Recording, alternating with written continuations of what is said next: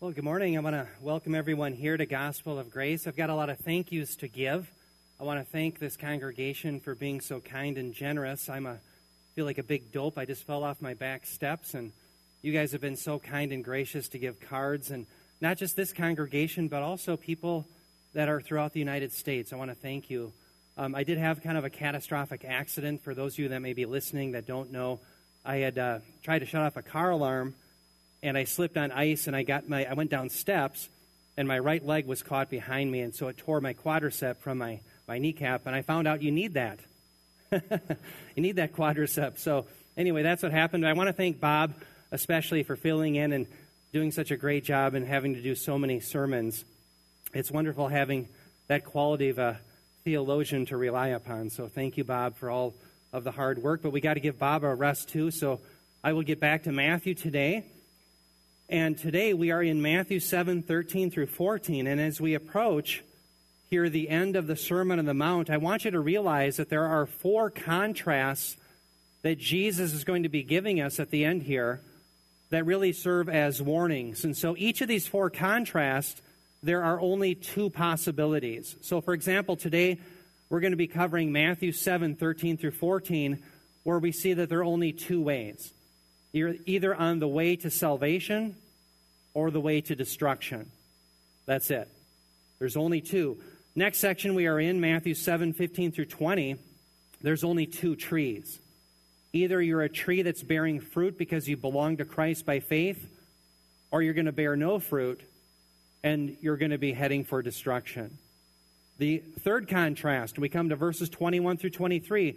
There's only two claims. And interestingly, the first claim in this section is by the unregenerate, the unbelievers who say in their claim, hey, Lord, didn't we do this in your name and that in your name? Jesus, the Lord, will give a counterclaim saying, I never knew you. Depart from me, you who practice lawlessness. The fourth contrast that we'll come to is verses 24 through 27, where there's only two builders. The one builder builds on the rock, that is messianic salvation. Every other builder that builds on anything else is heading for destruction. Now, in each of these contrasts, each of them is designed to challenge the audience to come to faith in Christ immediately, meaning right now, for salvation in the future eschatological age.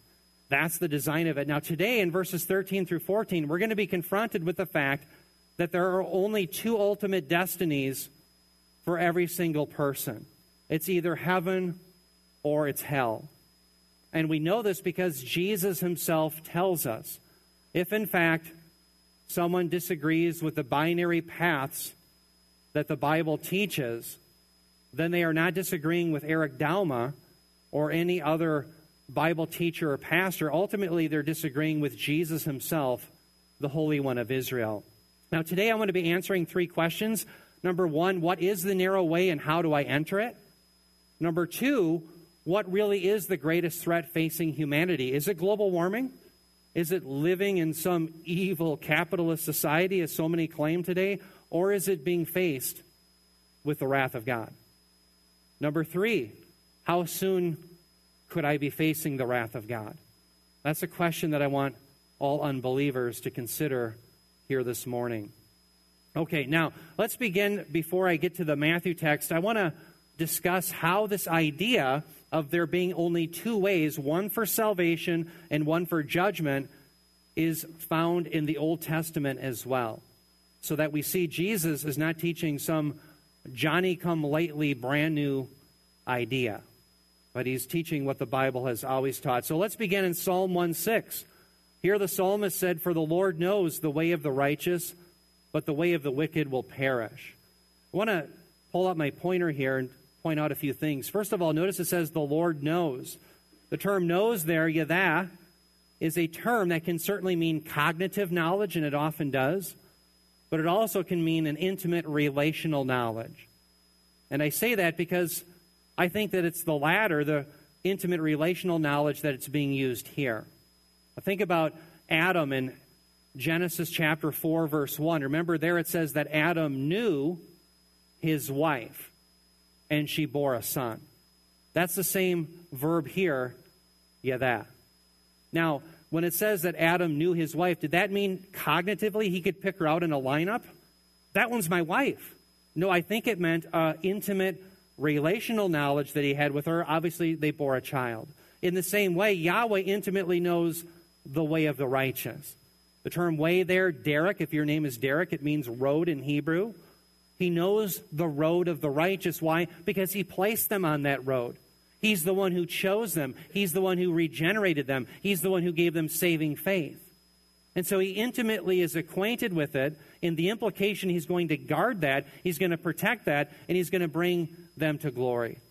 But notice the contrast, the way of the wicked, they're going to perish. There's only two ways. The way of the righteous, their implication, they have salvation.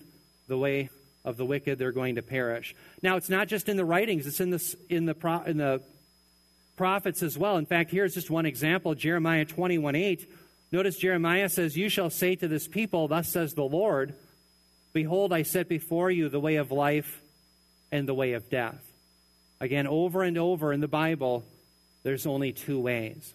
So as Jesus is going to be teaching us today in Matthew chapter 7 that there are only two ways, the way of life and the way of death, he's not teaching something new. What is new is who Jesus is. He is God in the flesh, confronting all of humanity with the fact that there are only two destinies. It's either life or it's death, and life is only in him. That's what's new. And so remember, as we're looking at the Sermon on the Mount, we're coming to the last sections of it. Remember, it is God once again meeting his people on the mountain. What do I mean by that? Remember back in the Old Testament, God met Israel where? Where did he meet them? On a mountain, Mount Sinai. Now, under the new covenant, Jesus, who is God in the flesh, meets the people on the mountain. And he ends that revelation by saying and proclaiming that salvation is only found in him. And so that's where we pick it up today. Matthew 7:13 through 14, he says, "Enter through the narrow gate, for the gate is wide, and the way is broad that leads to destruction, and there are many who enter through it. For the gate is small, and the way is narrow that leads to life, and there are few who find it." Dear ones, I want you to notice here in the beginning of this first clause in verse 13 where Jesus commands everyone to enter through the narrow gate. The term enter there is an imperative of eis erchomai, meaning it is a command. It is a command to enter the narrow gate, not a helpful hint. It is not a suggestion. It is a command. It reminds me of the command that Jesus gives in Mark 1:15, where he commands all people for all time to repent and to believe the gospel. And you'll often hear me say that that is not a hint or a suggestion either. That is a command. Today in this passage, Jesus is commanding all people for all time to enter into the narrow gate. It's not a suggestion. Now, notice here the narrow gate. The term narrow there, stenos, denotes the idea of being a restrictive space, which is contrasted with the wide gate that is seen as spacious, more popular, with ample room for all the baggage that people are traveling with. Now, today I'm going to begin by focusing on the narrow gate, and then I will come to the wide gate. But the first thing we have to wrestle with today, I think in this passage, is exactly what kind of imagery is Jesus using. And the reason I say that is some scholars have claimed that Jesus really is talking about people entering the road that either leads to life or death, and at the end of the road you come to the gate that leads to either eternal life or eternal death. In fact, in some sense, think about in the American vernacular, that's how people conceive of it. You come to the end of your life and you're before the pearly gates. And so some scholars think that that's perhaps what Jesus is driving at. But others, I think, rightly claim, no, you enter a gate first, either of life or death, and then you travel the road to your eternal destiny. And I want you to see that that is exactly the order that Jesus entails. Notice here, in fact, I'll point it out in the passage itself. Notice, first of all, the narrow gate. Does everyone see that? Well, notice the road. The term way here, hodos, can be rendered road, which is narrow comes after the gate. So you enter the gate, then you go down the road.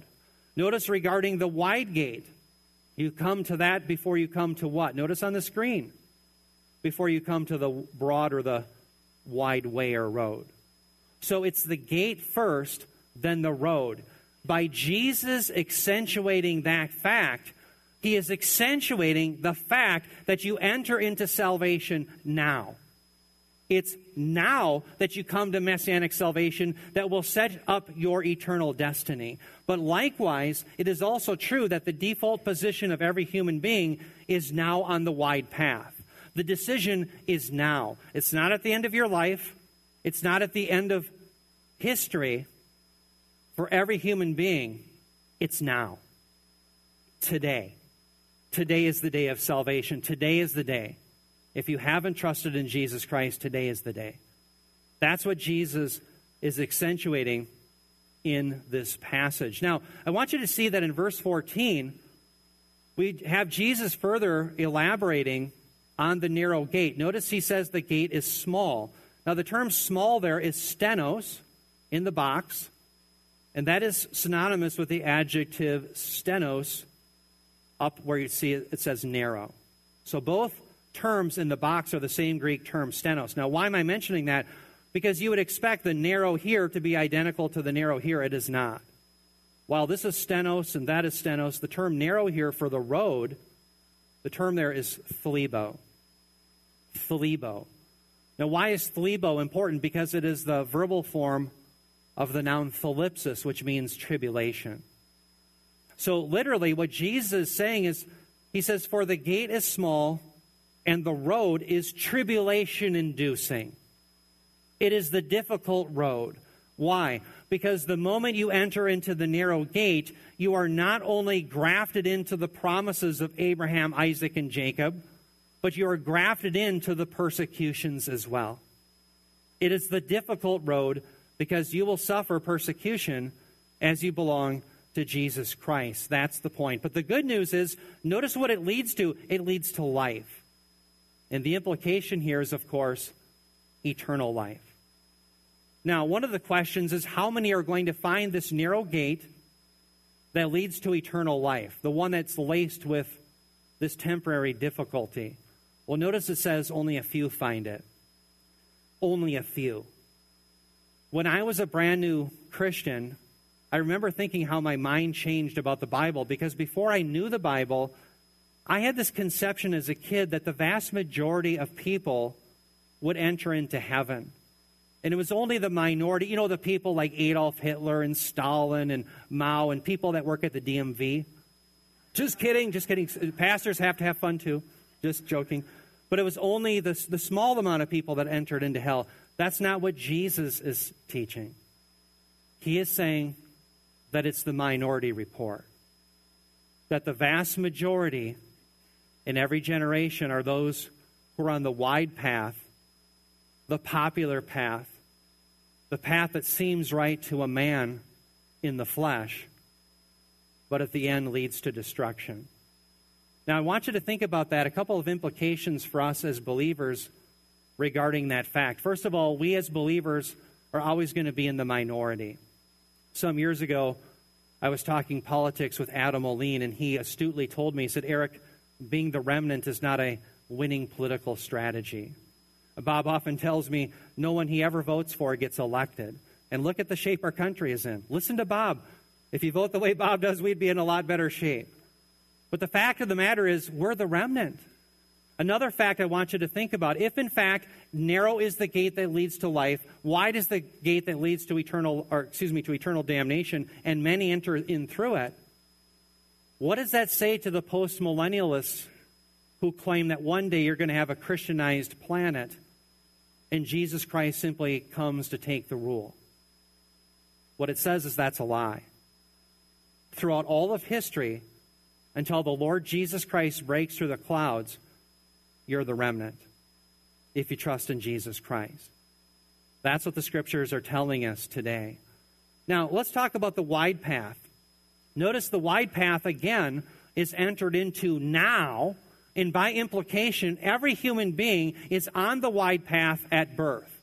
It is the default position for every human being. How do you get on the wide path? You're born. How do you get onto the narrow path? You're born again. That's the idea. Now, notice here on the wide path, it is indeed wide and it is indeed broad. And both terms in the Greek indicate the idea that this is a spacious route. There's ample room. It is the preferred route of the vast majority of people, and there's ample room for their baggage as they're traveling down. It is the obvious route. It is the religious route. It is the spirituality route. But at the end of it, where does it lead? Destruction. Destruction. The term for destruction there, apoleia, in context with the New Testament means an eternal destruction. I say that because some Christians belong to what's called the annihilationist camp, where they believe that one day people will cease to exist, and that's what destruction means. That is not what this destruction means. It has to do with an eternal punishment. Think of it this way. If you say to me, hey, Eric, my car was destroyed, I don't get the idea that your car ceased to exist. I just think of it as all mangled and twisted up and undrivable. But it still exists in the same way. The destruction that's being talked about here is an eternal punishment. That's why Jesus will later say in Matthew 25:41, he will warn people of the eternal fire. That's why later he's going to say in Matthew 25:46 that there's an eternal punishment. Eternal fire, eternal punishment is synonymous with the destruction. So, dear ones, Jesus is clearly laying out there's only two paths, the way of life and the way of death. That's it. That's what he's laying out. Now, when I was in seminary, in fact, Bob and I were talking about that this morning in his great Sunday school class that he did. I was in seminary. I had just left my airline job. I was there for 7 years, and I was all excited to learn the great doctrines of the faith in seminary because my wife and I had the opportunity to study our 4-year degree program at Northwestern College. It was called the Bible College at the time, where we were able to dig into the scriptures and we had to write papers and we were doing exegesis. Well, I was so excited to be doing that with the original languages when I went to seminary. So I show up on seminary, I think this is around 2005, and guess who Provost Eliason, the provost of Bethel Seminary, chose to do the orientation lecture? Doug Pagitt of the Emerging Church. And I remember one of the first lines out of Doug Pagitt's mouth was, we have to stop binary reductionism now. So you can't have either or. And this is coming from the man who's invited by the seminary to speak. You can't have either or. Well, right away I'm thinking, I'm a little slow. I'm an airline pilot. This is an all new binary reductionism. Binaries, either or. We can't reduce it to either or. Right away I think about heaven or hell. Right away I think about the sheep or the goats. Brothers and sisters, the Bible's either or. And so Doug Pagitt and those who were aligned with him are not disagreeing with some right-wing evangelical or Eric Dalma. They're in disagreement with Jesus of Nazareth, the Holy One of Israel. Doug Pagitt is an enemy of Jesus of Nazareth. Jesus of Nazareth, the one who walked on water, the one who calmed the sea, demonstrating he was Yahweh. As it says in Job, only God is the one who tramples down the waves of the sea. The one who cast out the demons, who let the lame leap like a deer, who healed the deaf and enabled the mute to speak, who gave sight to the blind, who raised the dead, who predicted his own death, burial, and resurrection, and then pulled it off. The only man in history who ascended in glory, fulfilling Psalm 110:1, who's coming again to judge the living and the dead. He's at odds with him. Who are you going to go with? Are you going to go with Doug Pagitt? Or are you going to go with Jesus Christ? As for me and my house, we're going with Christ. Don't be fooled today if you belong to some left-wing church or some different religion, or just consider yourself spiritual and you don't believe that there's only two paths. You are disagreeing not with Eric Dalma, but Jesus, the Holy One of Israel. That's where your disagreement is with. Now, dear ones, what is the narrow path?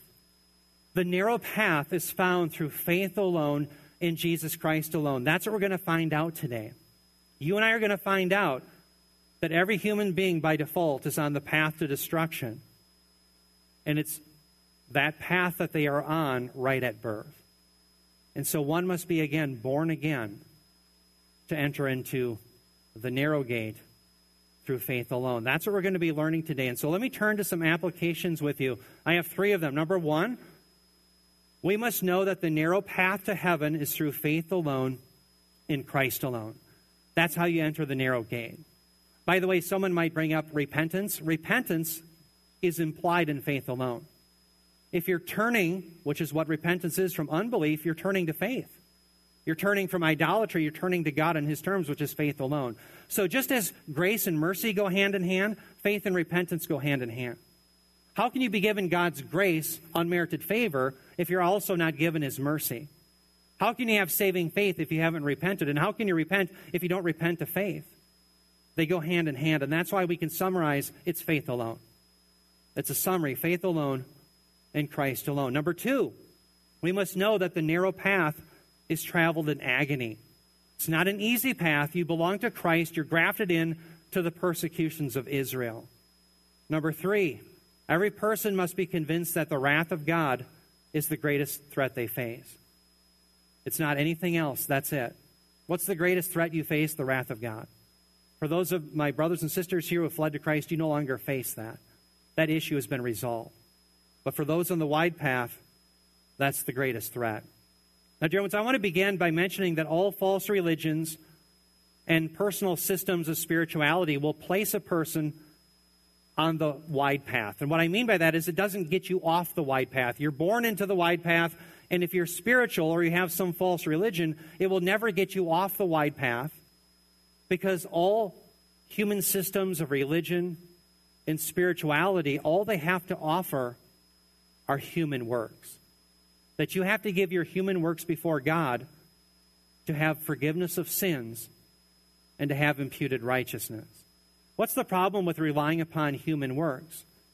Well, the Bible very clearly says they're deficient. In fact, in Isaiah 64:6, the prophet Isaiah said, God looks at our righteous deeds, not our bad deeds, even our righteous deeds, as nothing more than filthy rags. That's all they are. Why? Because they are coming from the unregenerate, from people who are cosmic rebels against God. Think about it. Let's say you're a rebel against some king. You try to overthrow his throne. But on one particular day, you help an old lady cross the street. Do you think the king will say, well, as long as you did that, I don't care about this rebellion against me and my throne? No, he's going to judge you. You will be sentenced. And none of our righteous deeds in the unregenerate state are attractive to God. They cannot bring atonement, and they cannot give us righteousness. Now, atonement and righteousness are what I like to refer to as the great transaction.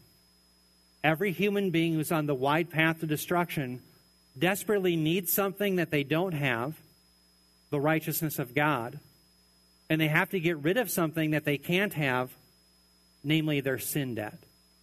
Jesus Christ is the only way that we can get that great transaction. First of all, with atonement.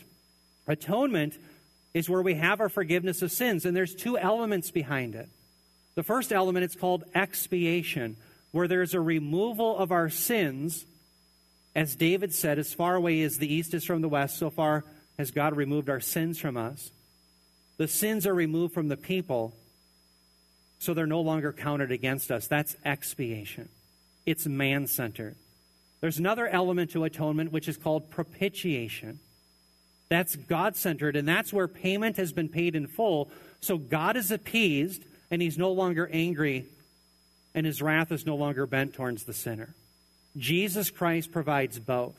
He removes our sins, and he appeases God through his substitutionary death. But Jesus doesn't just get us rid of something that we can't have, our sin debt, but he also gives us something we do need, namely righteousness.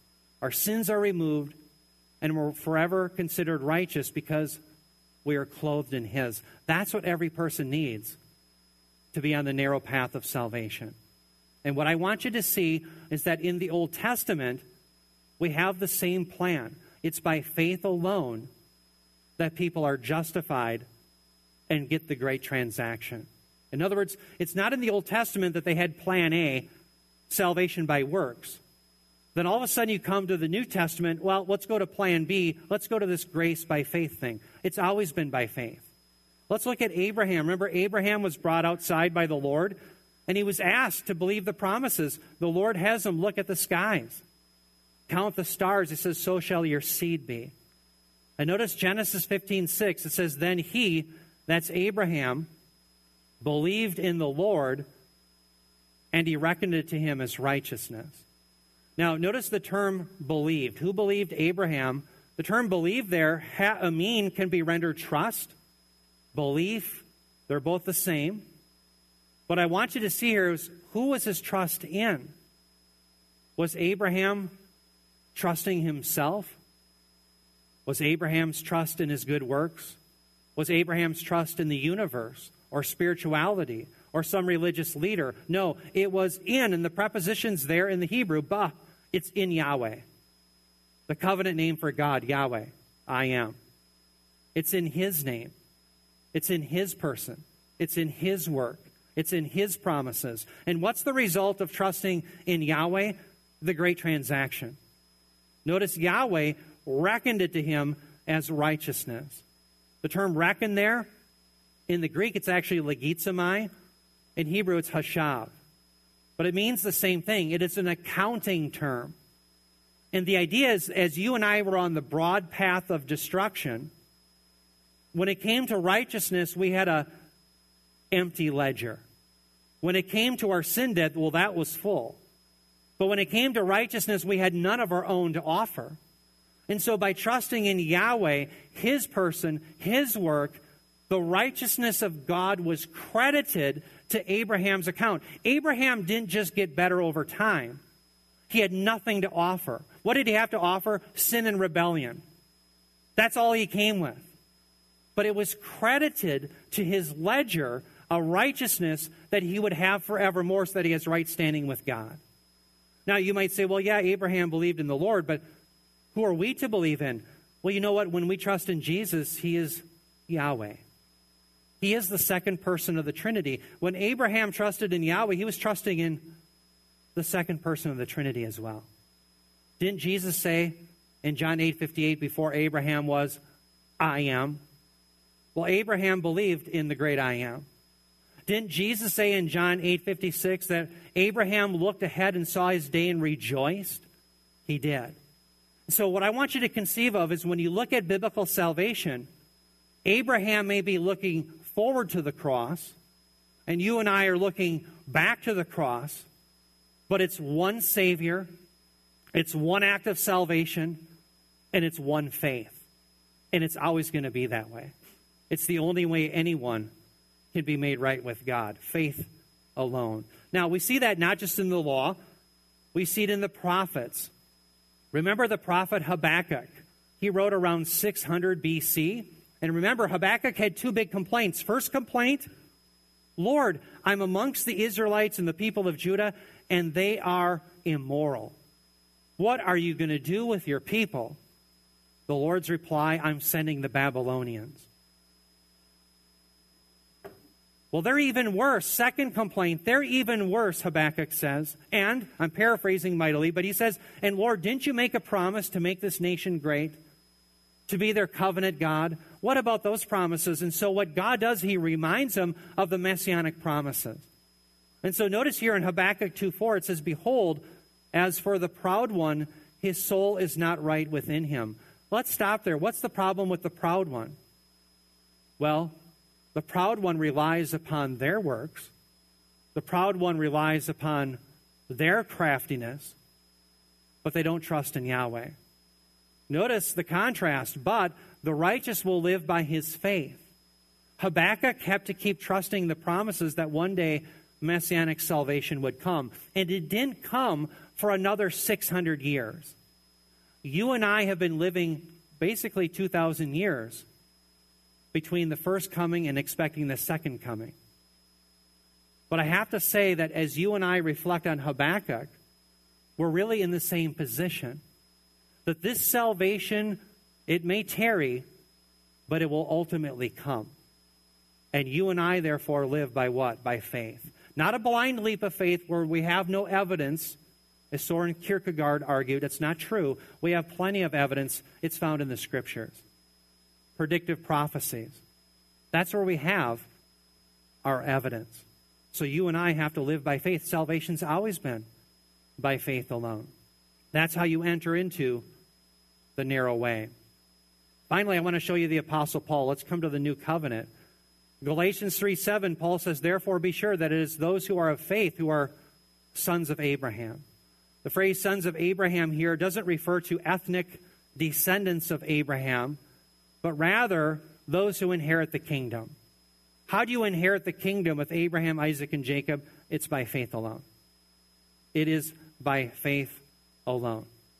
The narrow path today that Jesus spoke about can never be found by human spirituality, human religion, human works. It's by faith alone. Now, if we know it's by faith alone, in whom should we have our faith and trust? Well, as we find out very clearly, it's Jesus alone. In fact, Jesus himself says so. Remember here in John 14:6, Jesus is answering the question that Thomas the disciple asked. Doubting Thomas asked, "Lord, how do we know where you're going and how do we know the way?" How do we know? Well, Jesus answered him. He said, "I am the way and the truth and the life. No one comes to the Father but through me." Again, the term way there is road. Jesus is the narrow road. He's the narrow way. I remember some years ago, and by the way, I don't know why I was watching this, but I do remember seeing it. I was watching Oprah Winfrey. Don't think less of me. I was watching Oprah Winfrey. Sounds kind of feminine, doesn't it? But Oprah Winfrey had a bunch of spiritual people on, and I remember her saying that there couldn't possibly be just one way to salvation. And a lot of people clapped in the audience. They're all, yes, only one. There can't be one way. There's multiple paths to heaven. Well, there was one bold woman who stood up, and she said, "That's not right." And she cited boldly John 14:6, where Jesus says, "I'm the way, the truth, and the life. No one comes to the Father but by me." God bless that woman for confessing. But what you have to know is that the common opinion of those on the wide path is that there's many ways. Jesus is giving an exclusive claim. He's giving a claim that he alone is the way. What every human being has to wrestle with is the evidence. Does the evidence suggest that he's worthy of that claim? And when you look at the evidence from the Scriptures, you will find, as I did as a young man, that indeed he is. Now, it's not just Jesus who claims this. We see it from the apostles. Here's Peter, Acts 4:12. He says, there is salvation in no one else, for there is no other name under heaven that has been given among men by which we must be saved. Today, if you are on the broad path, you have a different religion, you're a Hindu, you're a Buddhist, you're an atheist, you're into New Age spirituality, whatever it may be, if you have any other arrangement to find the narrow path, I have to say in all love, you're on a fool's errand. And this fool's errand is a sad one because you're only fooling yourself. You're only going to hurt yourself in the long run. Today is the day to come to faith alone and Jesus Christ alone and enter the narrow path. All right, now, we learned today that the narrow path is not only the only way to salvation, but it's also going to be the difficult one. Remember, I showed you in Matthew 7:14 that it is the road that is laced with affliction and tribulation. And we all have to know that was promised by Jesus Christ all over the place. In fact, let me show you another place where this is promised. Luke 13, verses 22 through 24. It says, "And he," that's Jesus, "was passing through from one city and village to another, teaching and proceeding on his way to Jerusalem. And someone said to him, 'Lord, are there just a few who are being saved?' And he said to them, 'Strive to enter through the narrow door, for many, I tell you, will seek to enter and will not be able.'" There's a lot in this passage. Let me focus on what you see highlighted in blue, verse 24. Notice the command, strive. It is another command by the Lord Jesus. What's very interesting is that verb comes from agonizomai. It's a deponent verb that you can hear the root of it, of agony in the English.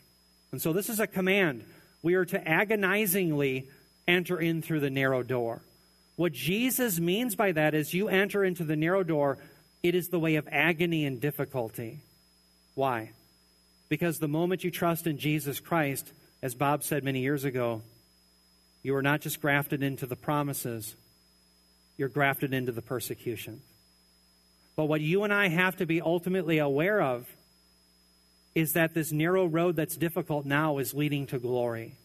And so I want you to think of this great contrast.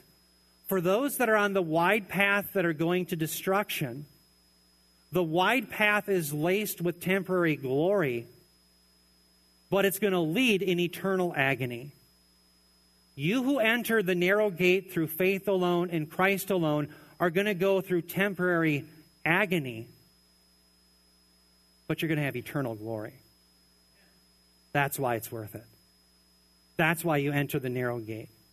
That's why you come to Christ alone, by faith alone.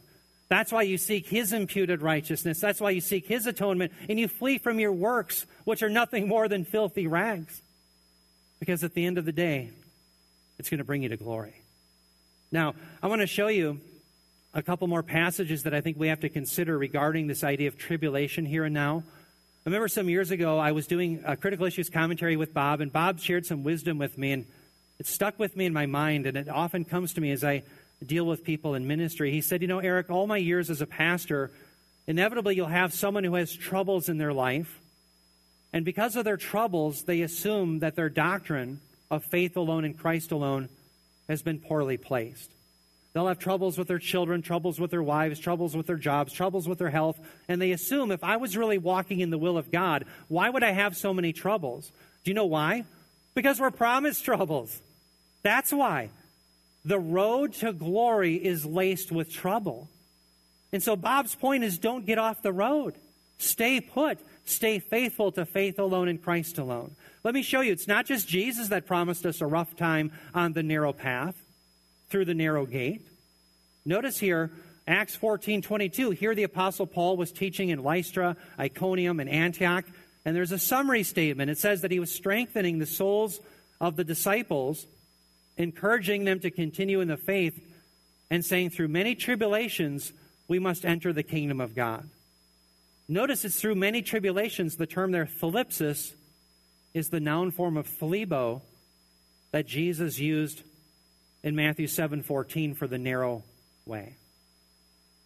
And as I mentioned, it's a tribulation-inducing way. That's what Jesus is referring to. Paul is teaching the same thing. Now, let me handle a quick category error. Some Christians deduce from this that we are not going to have a pre-tribulational rapture, and that is a category error. Let me explain why. The tribulations to which Paul refers are referring to events that occur to us in this life during what we call the church age, between the 69th week of Daniel and the 70th week of Daniel. We're living in that gap. And those tribulations that we experience are in that gap. But one day, once we enter into the parousia, the technical term for the coming of Christ, the last 7 years, there's going to be a reversal in which those who placed you in tribulation are going to be put in tribulation by the Lord. Where do we see that? Well, Paul promises such in 2 Thessalonians 1:6-7. He says, for after all, it is only just for God to repay with affliction. There's thalipsis. There it is, same term Jesus used. This is the noun form that Jesus used in Matthew 7:14. Same one that's being used here. He's going to repay with affliction those who afflict you. In fact, the term afflict there is thlebo. It's the verb. And to give relief to you who are afflicted. And to us as well. When? When will this happen? When the Lord Jesus will be revealed from heaven with his mighty angels in flaming fire. When does that happen? In the 70th week of Daniel. Right now, as you live during the church age, the time of the Gentiles, you're going to be going through tribulations. But once you are raptured, in the 70th week of Daniel, your tribulations are over. They will be poured upon the unregenerate world. And this is why Jesus could say in Revelation 3:10, because you've kept my word of perseverance, I will keep you from the hour of trial that comes upon the whole world to test those who dwell upon the earth. Not just a promise for the church of Philadelphia, but for all Christians for all time. The Lord has promised you that your tribulation is short-lived. Brothers and sisters, you and I will go through tribulation, but again, our tribulation is temporary because we're heading for eternal glory. So if you run into troubles, don't jettison your faith in Jesus Christ. Stay put on the narrow path to salvation. Now, I want to come to my third point. I want to answer the last two questions. What is the greatest threat that every person is facing, and how soon could a person face this great threat? I've become very disturbed that in our nation, many school children are being taught that the greatest threat they face is quote-unquote climate change, which really is an equivocation on what they used to claim, which is global warming. In fact, I remember some years ago, Al Gore claimed that school children, well, just children in general, in the Midwest would never see snowstorms again. My son was born in 2009, and do you know that every year of his life, this is 10 years after Gore said it, he's seen snowstorms. Al Gore is a false prophet. So what children are hearing is that there's a new definition of sin that comes from the Marxist left. And sin is carbon emission. And the only atonement possible is to vote for Marxists who will destroy your power grid, raise your inflation, threaten your financial future and food supply, and tyrannically rule over you. That's the only atonement they offer. But what Jesus does is he clarifies what the real threat is. The real threat isn't global warming. For God himself has given a command and a promise to all humans at the Noahic covenant in Genesis 8:22 that he would sustain the universe and the world. You can look it up. And so you have a choice. You're going to believe God or you're going to believe Gore. It's either God or Gore, one or the other. I'm believing Jesus. Jesus gives us the greatest threat. Matthew 10:28, he says, do not fear those who kill the body. That's what man can do, but are unable to kill the soul. But rather fear him who is able to destroy both soul and body in hell. Notice soul and body is the entire person. That's what God can do. Where is it? It's in the lake of fire. That's the greatest threat that every human being faces. It's not global warming. It's not some inequity here and now. It's not your health concerns. It's not financial concerns. Those, by the way, can be big problems. I'm not poo-pooing them. But the greatest threat every human being faces until they enter the narrow gate by faith alone in Christ alone is the wrath of God. And that's why Paul would say this in Romans 2:25. He says, but because of your. Let's stop there. Who is the your? It's none of my fellow brothers and sisters. It's not one of you who's entered the narrow gate through faith alone in Christ alone. This is exclusive of all unbelievers. But it's every one of them. This is what Paul says to all unbelievers. Because of your stubbornness and unrepentant heart, you are storing up wrath for yourself in the day of wrath and revelation of the righteous judgment of God.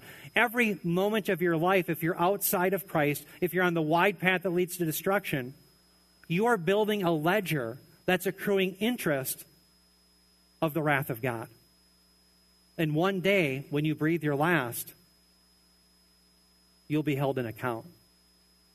That's the greatest threat that every single human being faces. And so let's be very clear on what happens to every individual when they die. First of all, one day everyone dies. Death is a reality. It's like death and taxes. It's the only realities there is, right? The only certainty. How do we know that death is a reality? Well, we see it with our own eyes. But Hebrews 9:27 declares, he says, it's appointed once for a man to die. After that comes judgment. Death in the Bible is not annihilation. It's not ceasing to exist. It is a separation. It's always separation. It's separation of body and soul. Your body goes into the ground and your soul goes somewhere else. Now, for the believer, death is a wonderful thing because your soul will go to be with the Lord in heaven. In fact, Paul himself said in 2 Corinthians 5:8, to be absent from the body is to be present with the Lord. Jesus himself said on the cross, remember to the thief that was next to him, today you'll be with me in paradise. Does paradise sound a little bit better than what we got going on here? And especially in light of what I got going on here, that's how I think about it.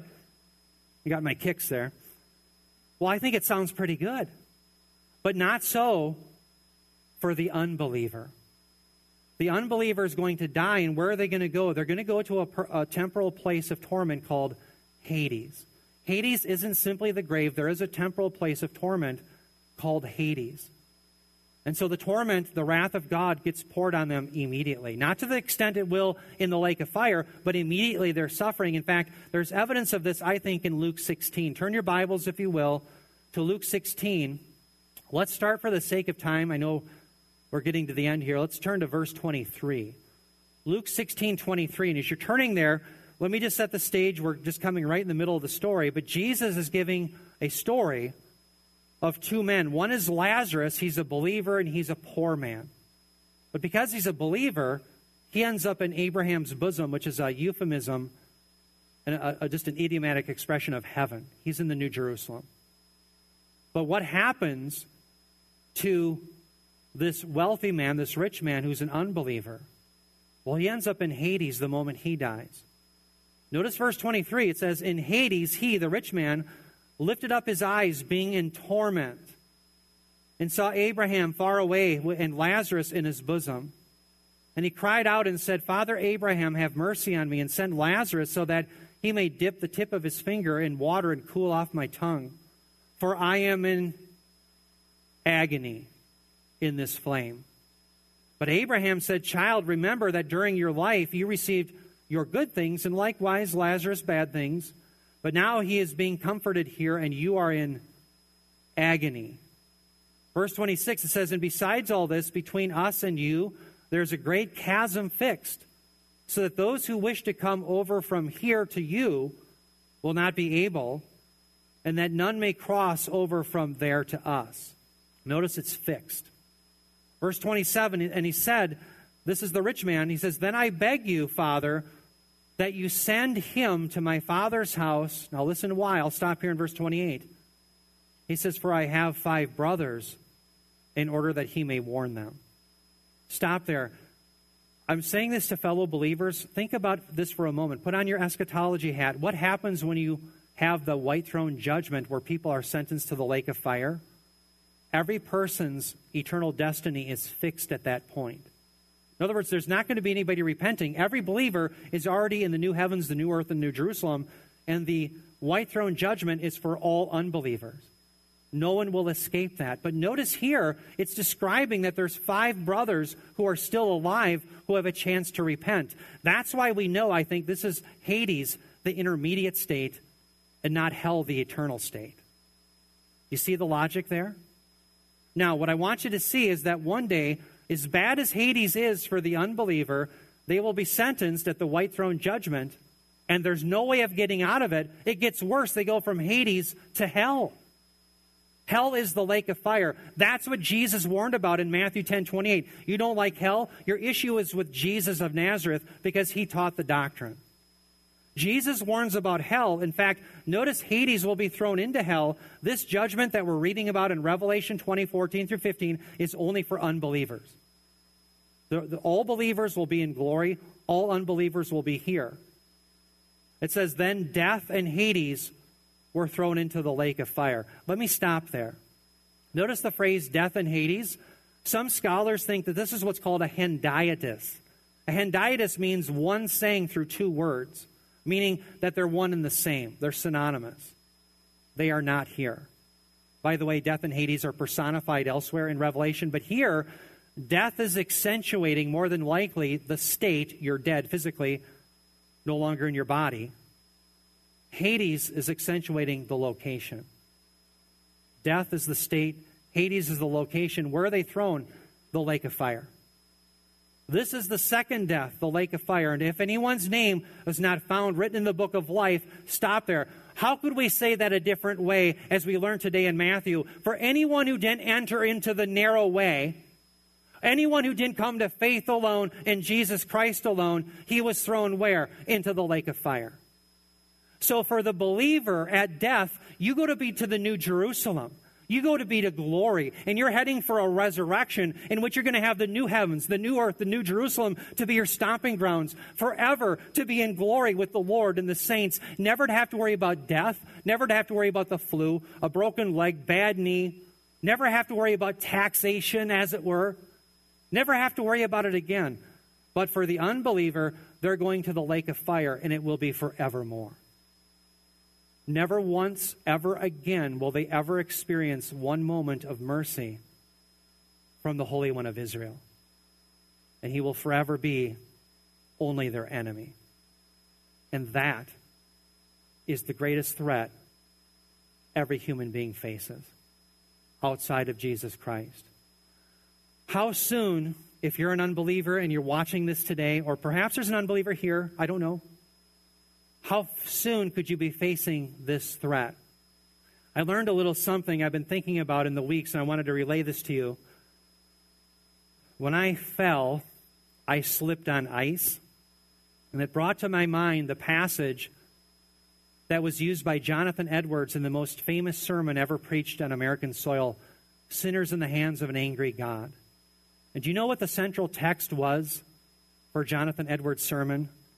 It was Deuteronomy 32:35, where the Lord says, "Vengeance is mine and retribution.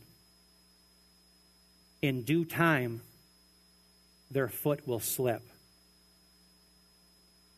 And I thought about the last 8 weeks, how quickly my life changed when my foot slipped. I went from preaching to you and seeing you every week and flying airplanes and sledding with my son and lifting me, and all of a sudden I'm in my house, and that's it. In the matter of a second, because my foot slipped. You see, dear ones, those who may be listening to me over the internet, you don't know when you're going to breathe your last. You don't know when the man or the woman rolls through the stop sign and hits your car. You're not guaranteed that the phone call and the biopsy isn't bad news. You're not guaranteed tomorrow. Life indeed is characterized by having one foot in eternity and the other on a banana peel. That's why Jesus said, today, you enter today the narrow gate, which will fix your destiny forevermore with the imputed righteousness of Christ heading to glory. Today is the day to repent and trust upon the Lord Jesus Christ for the forgiveness of sins and forevermore be on the road to glory. Let's pray.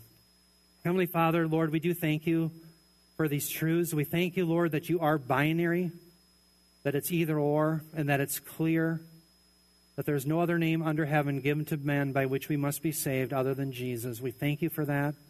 We thank you for the atonement, the imputed righteousness, the forgiveness of sins, and that all we added to this was our sin and rebellion, but you did it all, that you gave it all. We thank you for this truth, and I pray, Heavenly Father, for anyone who may be listening today over the internet, if they don't know you, today would be their day, that you'd regenerate them and allow them by faith in Christ to enter the narrow gate. We pray for boldness and opportunity for our loved ones who don't know you, whether they be our coworkers, our family, our friends, that you'd give us ample opportunity to preach your glorious gospel so that they too may get off the wide gate and enter the narrow one. We pray this in Jesus' name. Amen.